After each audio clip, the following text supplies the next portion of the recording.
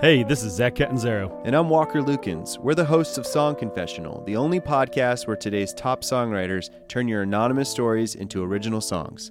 This week, we've got a salacious tale of train platforms and anonymous hookups. Austin songstress Buffalo Hunt transforms the confession into a cinematic indie pop gem, exploring the dark pleasures of our bad decisions.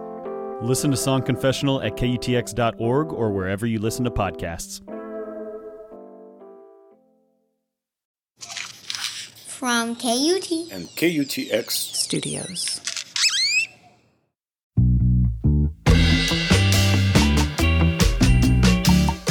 Hello, and welcome to This Song, the podcast where artists talk about the songs that changed their lives and give us a glimpse into their creative process. I'm your host, Elizabeth McQueen, and in this episode of This Song, we'll hear from Greg Gonzalez, who is the bass player for the Austin band Brownout. But before I get started, I want to let you know that this Friday we'll be releasing a special This Song episode featuring John Cusack. He's coming to Austin next Friday, June 15th, to Bass Concert Hall to screen High Fidelity and then do a Q&A afterwards with our own Susan Castle, and it should be awesome.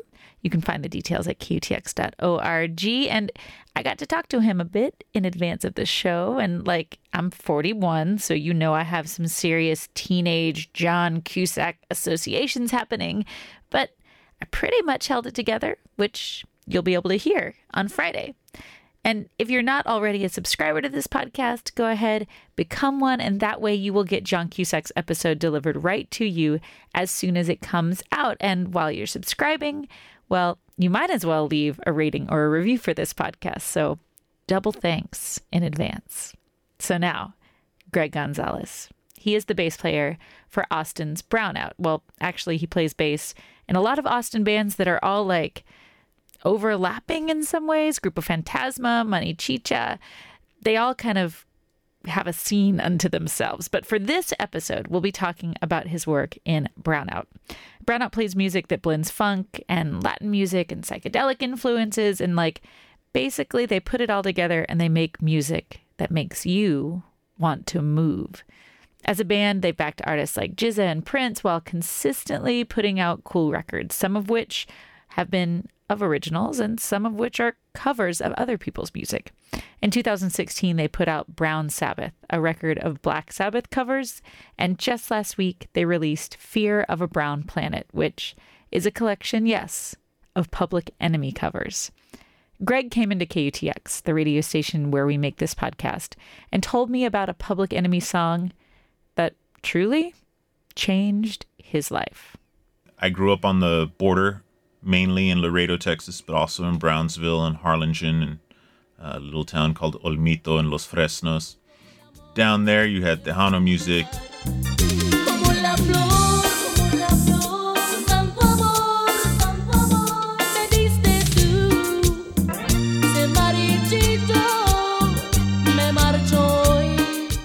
You had Mexican regional music, norteño. Ya está cerrada con 3 candados. Y remachada la puerta negra. You got a lot of top 40 stuff. And around the time I was coming of age, heavy metal. So I listened to a lot of heavy metal. My first music that I bought was Metallica, as well as whatever was on the radio, corny stuff like Def Leppard or whatever. Heavy metal appealed to me. It appealed to my angry teenage side. It appealed to the fact that they were saying and talking about things that were taboo. Through the natural course of things, I discovered Public Enemy through Anthrax.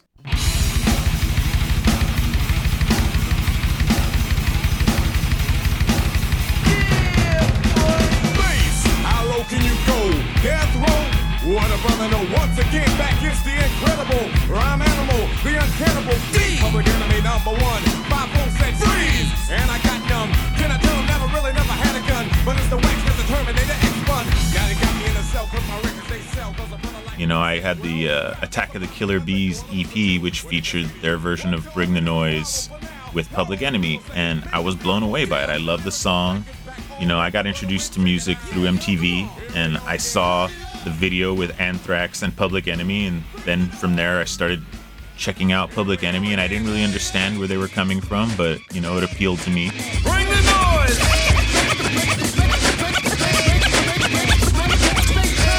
Hey, yo, Chuck, this ain't we do black, man. Bring the noise! Yo, I don't understand what they're saying, but little do they know they can get a smack for that, man. Never batted and bad, cause the brother is madder than mad at the fact that's corrupt like a senator. Soul on the road, but you treat it like soap on a rope, cause the beats and the lines are so dope. Listen for lessons I'm saying inside music. I wasn't a huge fan, though, you know, from the get-go, I suppose. It wasn't until one day in 8th grade or 9th grade, I was in PE class, and a friend of mine sitting behind me was wearing a Public Enemy hat. And I was like, hey, man, Public Enemy, those guys are cool. You know, I like that song they did with Anthrax. And he was like, oh, man, Public Enemy is great. You know, they have the best bass lines. And this really piqued my interest, because here I am, a budding bass player. I've been playing, you know, for like 2 years on this beat-up 2-stringed thing that I found in my brother's closet. And I was like, oh, yeah? And he was like, yeah, man, their bass lines are really cool. They're all James Brown stuff. And I was like, you know, somehow this clicked for me. I was like, okay, I need to discover James Brown. I need to understand these bass lines that are so cool so that I can be a good bass player. So finding James Brown really changed my life. Everybody over there! Get on up, Everybody right there! get into it, Everybody right there! get involved. Everybody, yeah! Come on up! Come on up! Come on, come on! Come on with your come on! Come on, come on! Everybody over there! Get on up, Everybody right there! get into it, Everybody over here! get involved, get involved, get involved. All of a sudden, I was no longer quite as obsessed with Cliff Burton heavy metal. I became obsessed with Bootsy Collins and James Brown, you know, and P-Funk and all these funk artists. And I started listening to hip-hop in a sense, looking for bass lines, looking for funk artists, you know.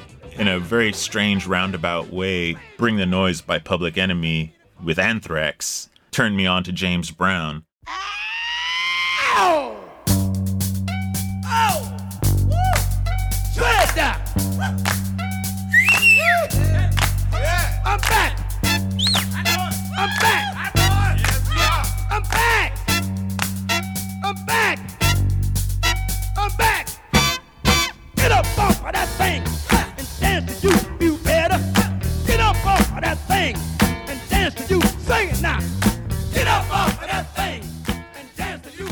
Going to James Brown's funk is like the Rosetta Stone of funk, you know? It's like, oh, this is the key to all the other stuff. Now I understand all the popular music I've been hearing that piqued my interest and why. You know, you didn't recognize that there was something called funk. You just recognized that this certain song that you hear on the radio really caught your attention, you know, or the Red Hot Chili Peppers or the Beastie Boys. You know, it's strange how, you know, you come across these things and then they push you in a direction, you become obsessed, and it changes your life. 1, 2, 3, 4.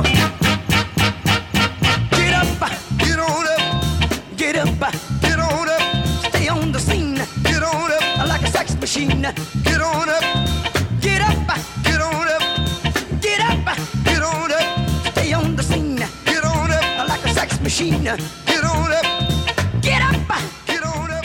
stay on the What was it about funk that was so compelling to you when you were a kid? That's a tough one to explain, I guess. I mean, for one, as a bass player, I realized that there was so much more that a bass could do. And in funk music, like in reggae, as another example, it's just so integral to the melodic structure of the song. You know, it provides so much more information and plays such a key role in the song. Hit it.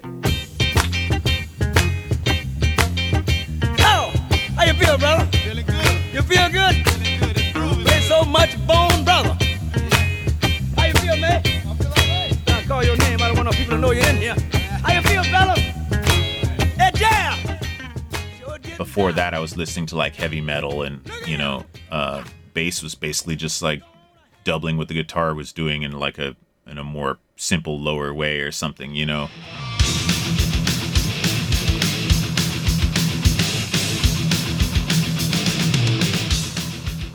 and I thought that's what the bass did, you know. Later on, I discovered like Led Zeppelin and stuff, and I was like, okay, this is a little bit more, you know, activity, a little bit more melodic. The bass fulfilled more of a role than just, you know, reinforcing what the guitar was doing. But I know about one thing I got to do. I ran along. And now the time is now. Sing my song. I'm going around the world. I gotta find my girl.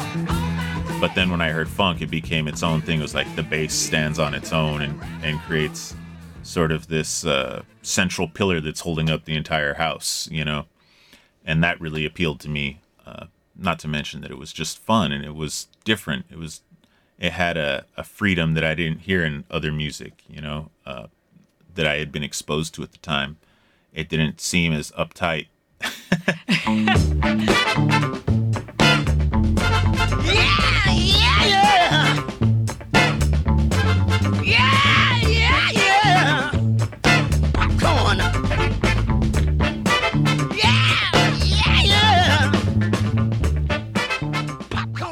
Originally, I wanted to play drums. I begged my parents, and they were like, "No, you're not going to stick with it, and you're going to make a lot of noise.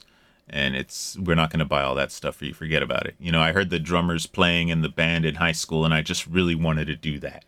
And when they told me I couldn't do that, I lost all interest. I was like, well, I don't want to play any of those honky sounding things that people put in their face and blow on. That's just corny, you know? And to me, that's all there was, you know? Later on, when I moved to Laredo, back from the lower Rio Grande Valley, I didn't know very many people, and I was looking for purpose, and I was looking for camaraderie, and I met Beto Martinez, who's the guitar player in Brownout and Grupo Fantasma and Money Chicha, and you know, he wanted to be in a Metallica cover band. He had a guitar, and he was like, "Yeah, man, I got this friend who wants to play drums. All we need is a bass player." And I remembered my brother had a bass in his closet that he never played, that had 2 rusty strings left on it, and that I think he had shot with a gun at one point because there was a bullet hole in it, or somebody shot it with a gun, and it was just there, discarded and forgotten. I was like, I can play bass. I have a bass. So I pulled it out, and because I had no distractions, I had no friends or social life, and I was going through the crisis of being a 13-year-old boy, you know, I poured all of my frustration and energy into it, and it pulled me through some really tough times.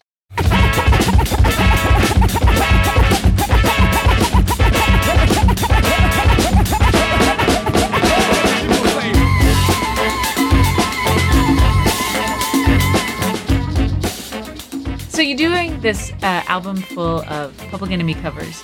And Public Enemy, though, did not have a live band, obviously. Like, they worked with, like, samples upon samples, and they had a production crew. So what's it like to translate, not only to, like, play hip-hop covers without having an MC, but to also translate heavily sampled music into something that you can perform with a live band? Well, Public Enemy does have a live band now, but you're correct. At the time of their peak, the time that we were trying to recreate, they didn't have a live band. But the way they created their music was very much like a live band in the sense that technology wasn't where it is now. You know, they had very acute limitations on what they could sample as far as the length of the samples and their ability to align them. You know, it's not like now where you can just grab clips in your computer and line them up, and the computer does the algorithmic computations or whatever, and all of a sudden everything links up, and you're like, I put this thing together. No, back then it was like somebody played the record, and you had to capture that sample perfectly, and it might be a little bit off, you know, and then you'd have to capture the next sample, and it might be a little bit off, and so on and so forth, until you had this assemblage of buttons, each assigned to a different sample, sometimes from different songs, sometimes with different levels of swing, different grooves, different tempos, occasionally different keys. And additionally, each sampling device that they used had different quirks about it. It might incorporate some sort of, artifacts, meaning like digital sound, or it might disturb the actual sound of the song a certain way, you know, stretching it or displacing parts of it or adding noise, you know. And then when they performed the songs that they were recording, it was actually a performance. You had a bunch of guys triggering different parts of the song by pushing the buttons. It was like a drum circle in a sense, where everybody's playing a drum, but each drum is a sample. Bring the noise!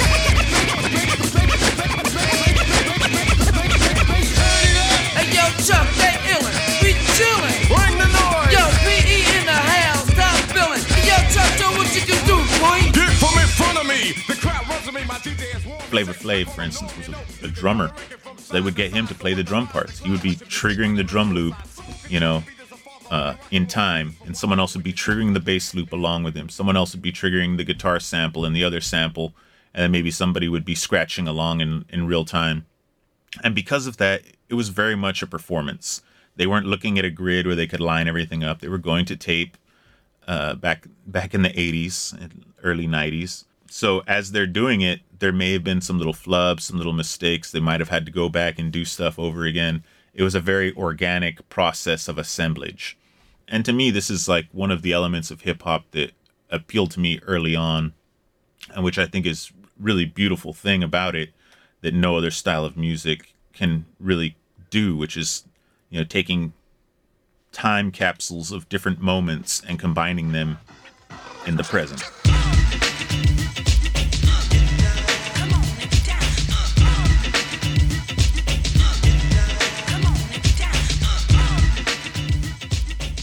You end up with something that sounds unlike anything else. And then to try and reinterpret that, obviously, is super challenging. 89, the number, another summer.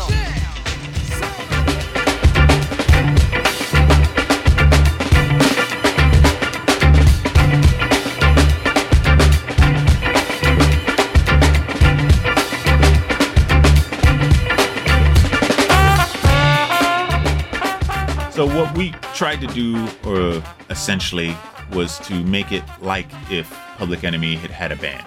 Like if they had come up with this song and then said, hey, we want y'all to do this, and then the band was trying to interpret it.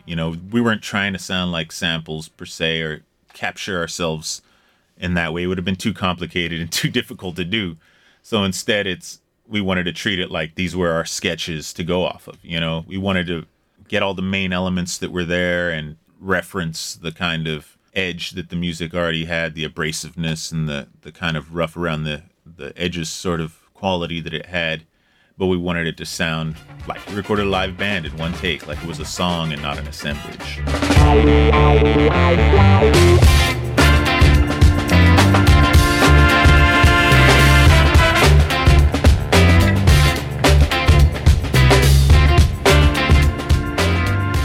For you, was it exciting to play those bass lines that you'd heard when you were so young and kind of opened up the whole James Brown thing? Yeah, playing this sort of stuff is like as close to the root of what inspired me to begin with. It's like laying down this groove, not thinking about lyrics or changes or anything, just like finding that little pocket and staying there and just really feeling that moment over and over again and getting kind of in a trance. That was the first appeal of playing bass to me, was just that little tranced out space you get to that's almost like a meditation. You have to stay present and mindful in this moment, but so that you can stay focused and consistent.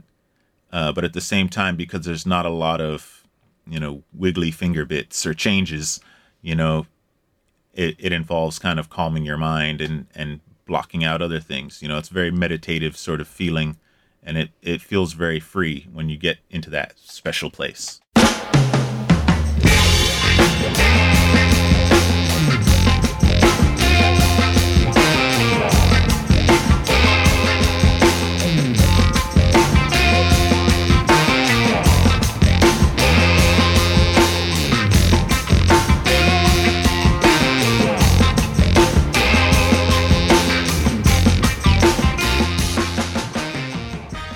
This is Brownout's version of Public Enemy's By the Time I Get to Arizona from Fear of a Brown Planet. And I like the full circle journey that Greg took with this, right? Like from Anthrax to Public Enemy to James Brown and then back around to Public Enemy via Brownout.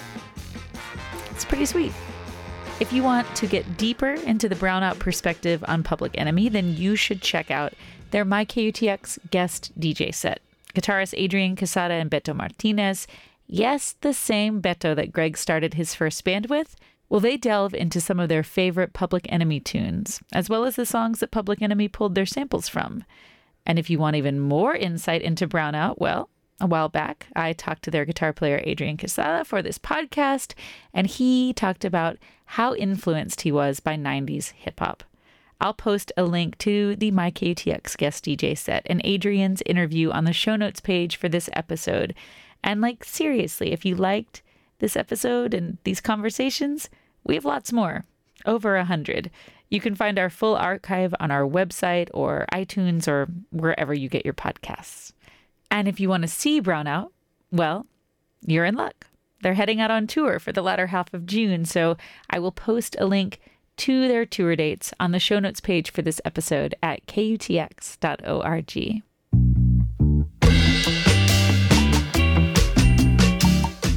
And that's it. You have come to the end of another episode of This Song. This song is a production of 98.9 in Austin, Texas. This episode was produced by Art Levy and me, Elizabeth McQueen.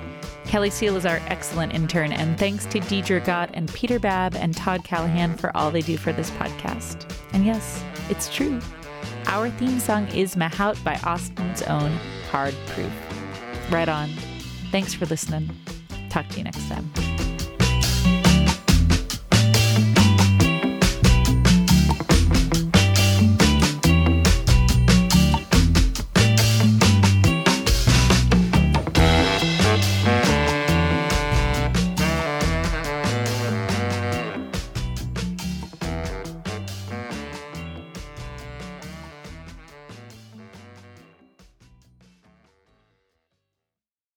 KUT's next AT Explained live show is April 3rd. Brand new stories about Austin's people, places, and culture, told live on stage by your favorite KUT journalists. I've never gotten any specific invites from Steiner Ranch. And that's about the time Charlie chomped down on that chicken. I will hypnotize you into securing my law services. Join us April 3rd at the Paramount Theater for KUT's next AT Explained live. Tickets are on sale now. Get them at austintheater.org. And we'll see you there.